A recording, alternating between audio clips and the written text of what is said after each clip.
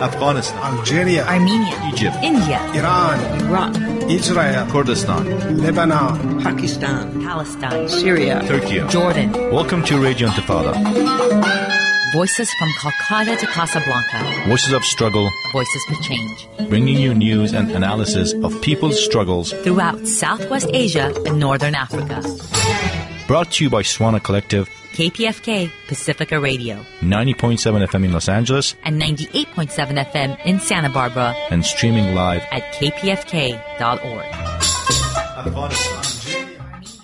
Good afternoon. My name is Nyma and Ardalan. I'm glad to be bringing you another program from the SWANA Region Radio Collective here at KPFK Pacifica Radio 97 FM in Los Angeles, 98.7 FM in Santa Barbara, and 93.7 FM in North San Diego County. Today's program, all KPFK programs are streamed live online at kpfk.org. You can listen to our shows live or our archive shows. All of these programs are available at kpfk.org around the world.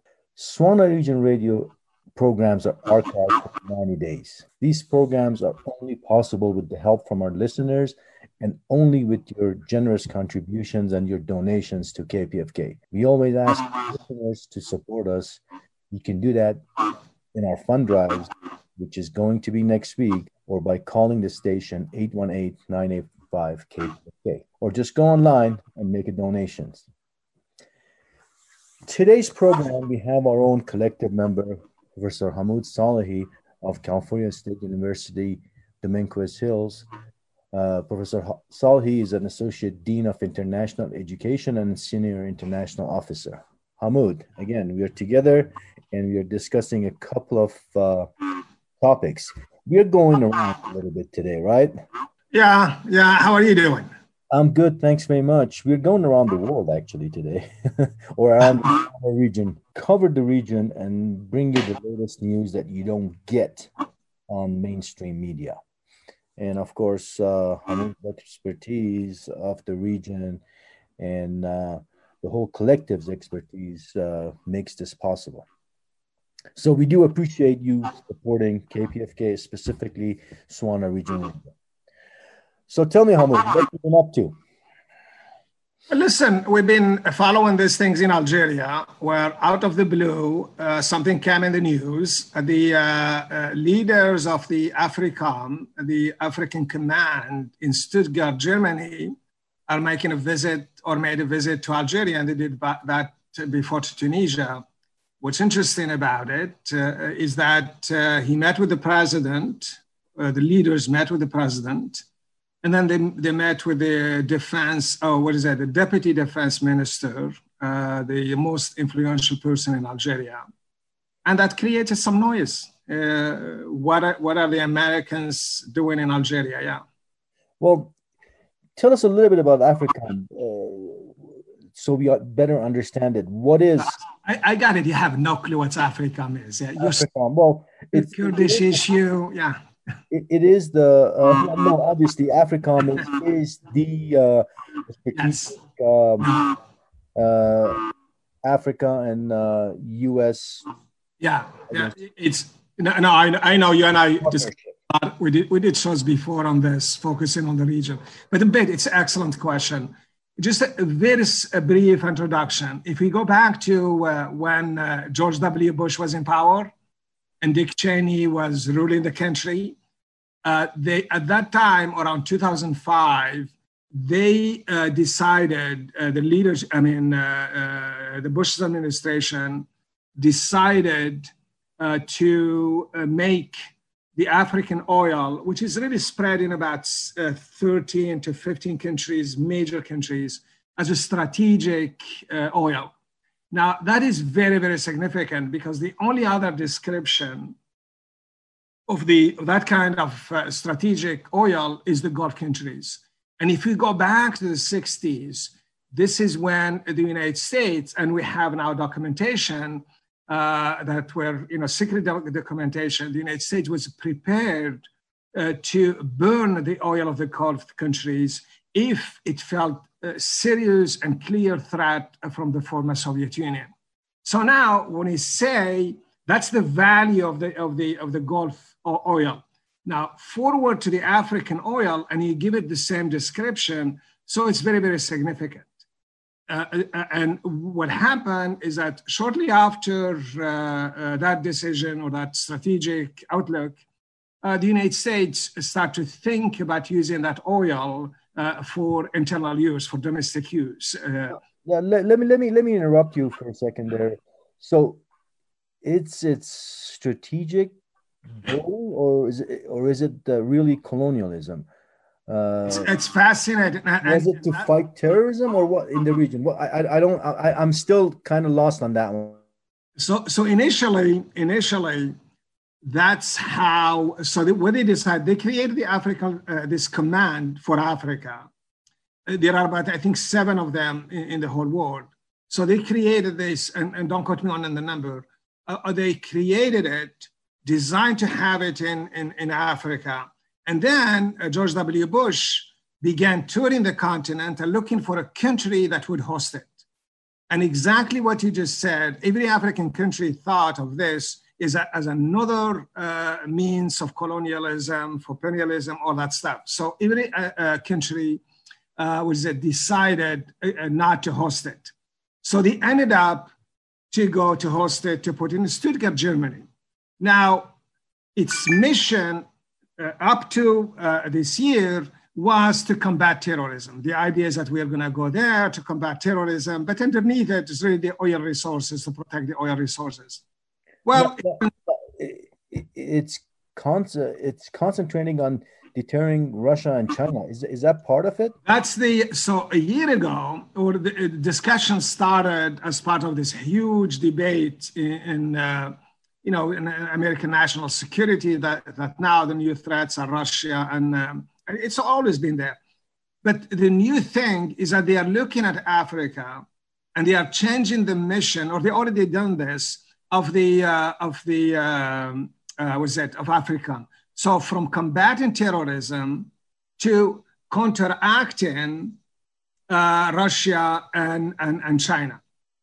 That's where we are now. Now, when they did this, the way they're doing this is that there are several pieces that came out in military journals. Generals are making statements. The Pentagon has had several press conferences.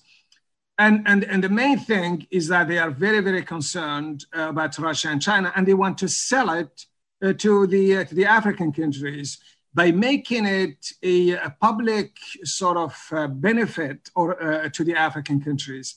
The message for them, and this is how the Pentagon and the AFRICOM is pushing this. Well, we protected Africa all this time. And the benefactors from this, because we brought stability, and this is their words, not mine, we brought stability, security to African. Well, the Russians and Chinese benefited from that. So they are influential and they are powerful because of our policy to counter terrorism. So now we're going to shift our focus to make them the enemy and try to win over the sympathy and the friendship of the African countries. So there are 2 dimensions of it. They are engaged in this public relations endeavor to make them look, or the goal is to make the African countries, and by African, we talk about Northern Africa, a huge part of it, to make the United States their first choice. That's their word.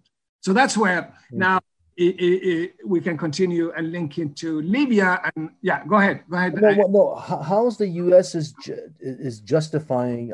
How's our government, the U.S. government, is justifying this change of strategy? And then I have another question for you, or more of a dilemma about China, actually. But if you answer that one first, please. How are we justifying? So for Russia, it poses a serious problem, and now this is why they go into Algeria. And Algeria, just a report from Sputnik, identified Algeria as getting the best military weapons from Russia, and it made it the most important partner or military partner. Now you go in, this AFRICOM are going to Algeria and then telling the Algerians, look, Russia, we are better than Russia. And what's very, very important, I mean, we're going to put aside Mali, but in Libya, it's very, very significant. The United States has changed its position to favor national reconciliation, sort of certain kind of dialogue where it's better to resolve these things peacefully. But it's against Russia. So Russia has, is supporting the UAE, and then the UAE has just signed, they are engaged in purchasing or, the sale of arms. So from the United States. So they are in Algeria telling, I don't know what, to the Algerians, look, forget about the Russians, but the Algerians will say, well, what do we get in exchange? And very well, the Algerians have had experience dealing with Congress, and that's why they're reaching out to other countries. So it's really serious. The public relation that they are pushing for is very, disturbing to say the least, but is miscalculating. And the best thing for the United States is to get out of Libya. I think that's the main thing. Yeah. Interesting. Now, of course, we talked about the visit, the Algeria and Tunisia visit, but it'll be interesting to see, will Algeria go with the U.S. or the U.S. go with Algeria? So yeah, that's very, very interesting. So the Algerians have this principle that are constant, and they really don't. They have pride in this idea of we don't want any military presence in Algeria on the region. It goes back to the colonialist happened in the past couple of centuries, what's been brought on the Algerian people, and that's understandable. Yeah. And the military is saying, we can protect the country, and there is no reason for us to bring the United States. The United States, in fact, has, according to certain reports, no confirmation at my end, that they had suggested for years establishing military bases in the southern part of Algeria. This is closer to Mali, and it's an open door to Africa. So the United States is really eyeing Algeria from the perspective what the French used to be, which to view Algeria. Algeria is so huge; it's the biggest country in Africa. So if you have a control of Algeria, then you really have a big sphere of influence in the region.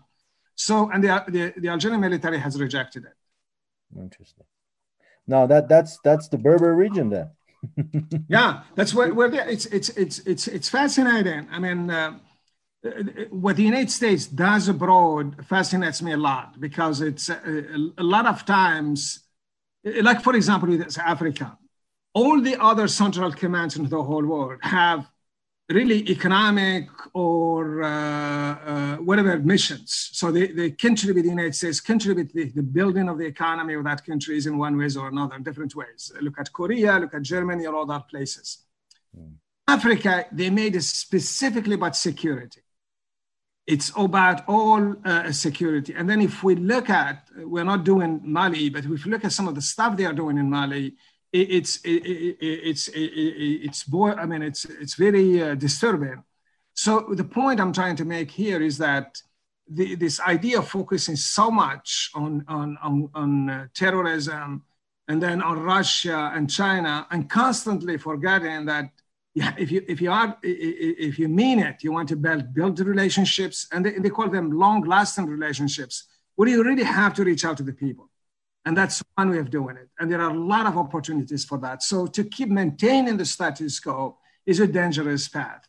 And maybe that's what they want. They don't want they want the stability of the region under the current system, not realizing that actually the people want stability and they want prosperity and they want to deal with the United States as long as it treats them equally. And the Algerians understood that very well. They've been sort of very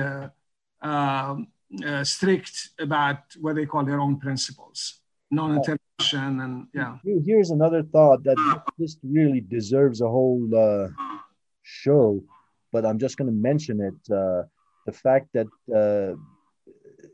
U.S. is sort of accusing China of taking advantage and expansionism and colonialism, et cetera, especially in Africa. where investment, economic development, everything has been absent for never been there. Especially through the Western countries. Abuses have been there, but not real investment and no real economic development. Now, we have to talk about this at another time, but I'm just want your quick opinion because we have to move on to the. No, it's definitely. I think what is the difference between the Chinese and the Western, I guess, expansionism or presence? So in the end, they both have seeds of dependency. For example, what the Chinese do are about economic projects. They come in, they build project, they do all of that, and then they get paid through either cash or some kind of exchange. They would say, we build you a bridge for $1 billion of barrel of oil. And then there are some conditions. If you fail to meet those demands, then they step in and get some benefits so they could get back their money. This is what happened in Djibouti. The United States is so scared of China now because China now has a military base. The port is actually theirs. Yeah, and now they have a relationship with every single country in Africa, including Equatorial Guinea, which is the last dictatorship in the whole Africa. Nobody wants to go to Equatorial Guinea. It's a small island, but so rich in natural resources. So the Chinese build these relationships, but they don't come free. The United States is well, the problem with the United States is that you are engaged constantly with leaders that are not promoting, that are against dictators, basically. No, the other part of that is that we have to leave it there, Hamoud, but the other part of it is that there is actual progress with the Chinese presence. They build roads, hospitals, infrastructure, etc. And you see it. You really see it. Yeah. See, that's the difference. We have to actually take this up in a whole show. So let me just remind our listeners that this is KPFK 90.7 FM in Los Angeles. This is SWANA Region Radio. We're speaking with Professor Hamoud Salhi of the SWANA Collective here at KPFK, and I'm Nyma Ardalan. And now...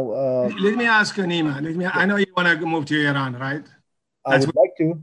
Okay. That's where you're moving. Okay. So let me ask you straightforward. I know you're going to ask about sanctions, all of that. But where do you think these sanctions are going?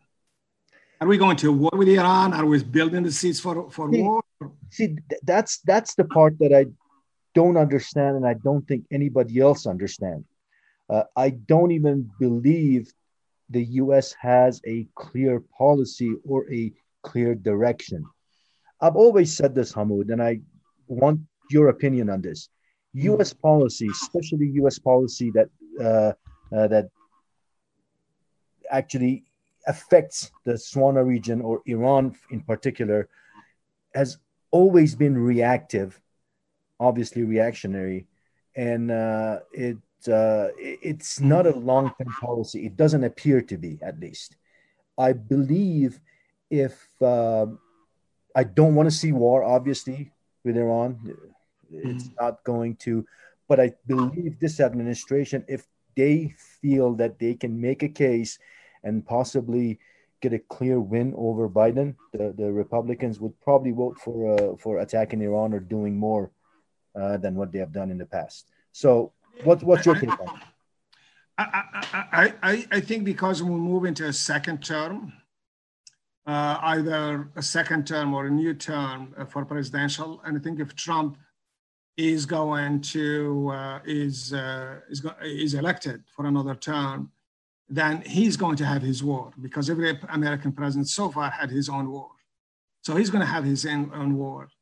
Biden is another issue. He seems to want to go back to the nuclear treaty, but that's also problematic because he's on record also not liking it. That's what I was trying to say, is that although Trump portrays that he's against wars, but if it's beneficial and will guarantee a second term for him, I don't think he would be hesitating. Yeah, and then when you look at the region, you really have a lot of things that are happening and they're going under the radar. And this is why this program is excellent. I mean, we for those people who wants to really to get the perspective from the region, they can actually listen to us and help us be on here for a long time. Just recently, the New York Times reported, and they seem to underplay it, this partnership that the Chinese have signed with the Iranians. And it's got a lot of press in the region, but not to the extent where the mass media looks at it. One of the focus of this partnership is help, is provide economic assistance. Chinese economic, is for the Chinese to provide economic assistance to the Iranians, along with security measures, and security measures meaning that, if the United States come in, then they have the backing of China. So that's one very significant development. So if the United States is going to war, then will it go against China because of this partner, or is it just a bluff? So it's a serious challenge. Then when you look at the region, the countries themselves, the only country, even though United Arab Emirates, Saudi Arabia, and except for Kuwait and probably Qatar, the region sees Iran as an enemy. And there is a huge press out there portraying the Iranians are threat to their national security. But remember, that's a lot of it is perception. What's happening recently is another indication that the neighbors, the people in the region, don't want a war with Iran. The United Arab Emirates certainly has built economic ties with Iran recently, more than before. They have reached understanding on security issues. So will the United States, will United Arab Emirates support an attack on Iran? It's if we shift away the idea that there is this dependent relationship and the Emiratis cannot make a decision, I mean, they will be influenced, hard pressed by the US. Then what we see out there today, that's not possible. So the likelihood of war in this case will be a war led by the United States and Israel, and the United States will do it alone. And it may begin by basically hitting what the United States will describe as nuclear sites. And that's how the potential for it. Yeah. Now, Hamoud, one of the things that's, in fact, this is fairly, I guess, it's very transparent. Iran has declared, as a matter of fact, one of Iran's top military officials has declared that we look at obviously Bahrain and UAE with different eyes now. What does that mean?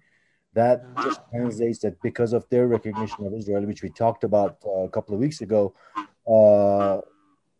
Iran has obviously has issues with UAE and Bahrain recognizing Israel.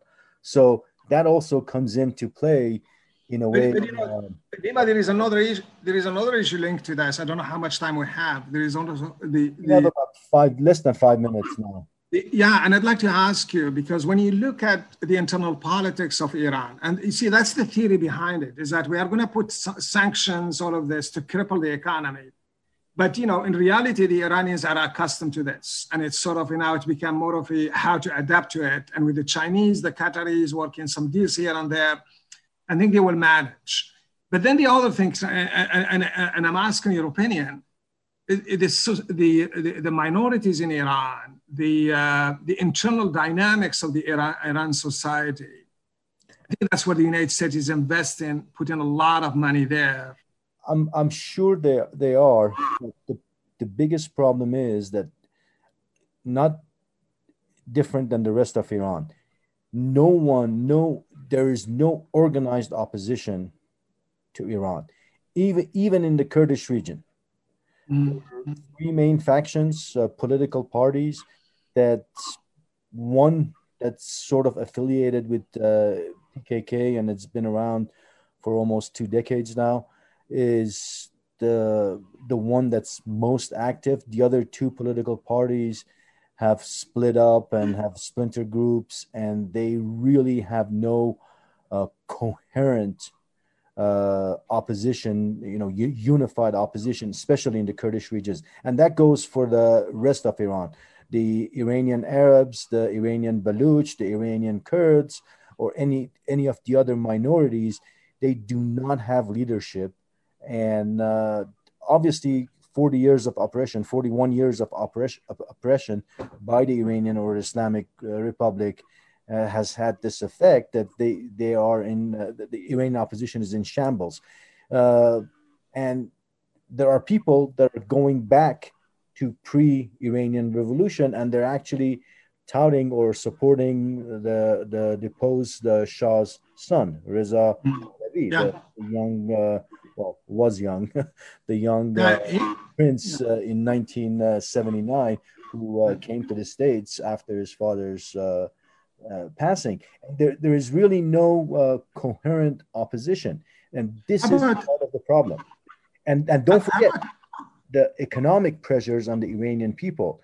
The Iranian Toman or Rial has it's devalued by something like 400% in just a few months. Let me ask you with that. Do you think those factors will, because you have elections coming up, I think the presidential elections are in June, and they are not held the same time with the legislative elections, but we expect elections to be next year. Yeah, see, that's the thing, with the Iranians Grand Consul, and they can approve or disapprove of any nominee. So unless the supreme leader agrees with any candidate or wants any candidate to be part of the election process, they can always disqualify him, and that's always been a problem in Iran. Yeah, so we're expecting another maybe hardliners. I think this will surprise everybody if I say this, but you might agree with me. I think the way Iranian politics or Iranian governmental structure is ran is very close to the U.S. If you are if you're not a Democrat or a Republican, you have no say. You can be disqualified. Obviously, somebody like Bernie Sanders was an outsider, independent, and he never got a chance. 2016 or 2020. By that you mean that the selection process. Exactly. So you can't even make it to the door, and particularly when you have this external threat. The hardliners will push for an image of the United States as invading them. I'll just add this, that these new round of sanctions, the Iranian President Rouhani actually said it. That this is savagery. And as far as I'm concerned, the suffering, what the people in Iran are going through is not just. It is savagery. These sanctions do not help to remove the current Islamic Republic of Iran or its government, or turn Iran into a democracy. They'll have the opposite effect as they have in the last 40 years. And sanctions never worked. We have to leave it there, Hamoud. And we had a great. Okay, now you're playing the boss of me now. That's why. No, not at all, sir. I'm out. Okay. We have to remind the listeners that we are not going to be with you next week, and please do support KPFK. And thank you, Hamoud, again, and thanks to our listeners, and thanks to our engineer Ricky for helping us today.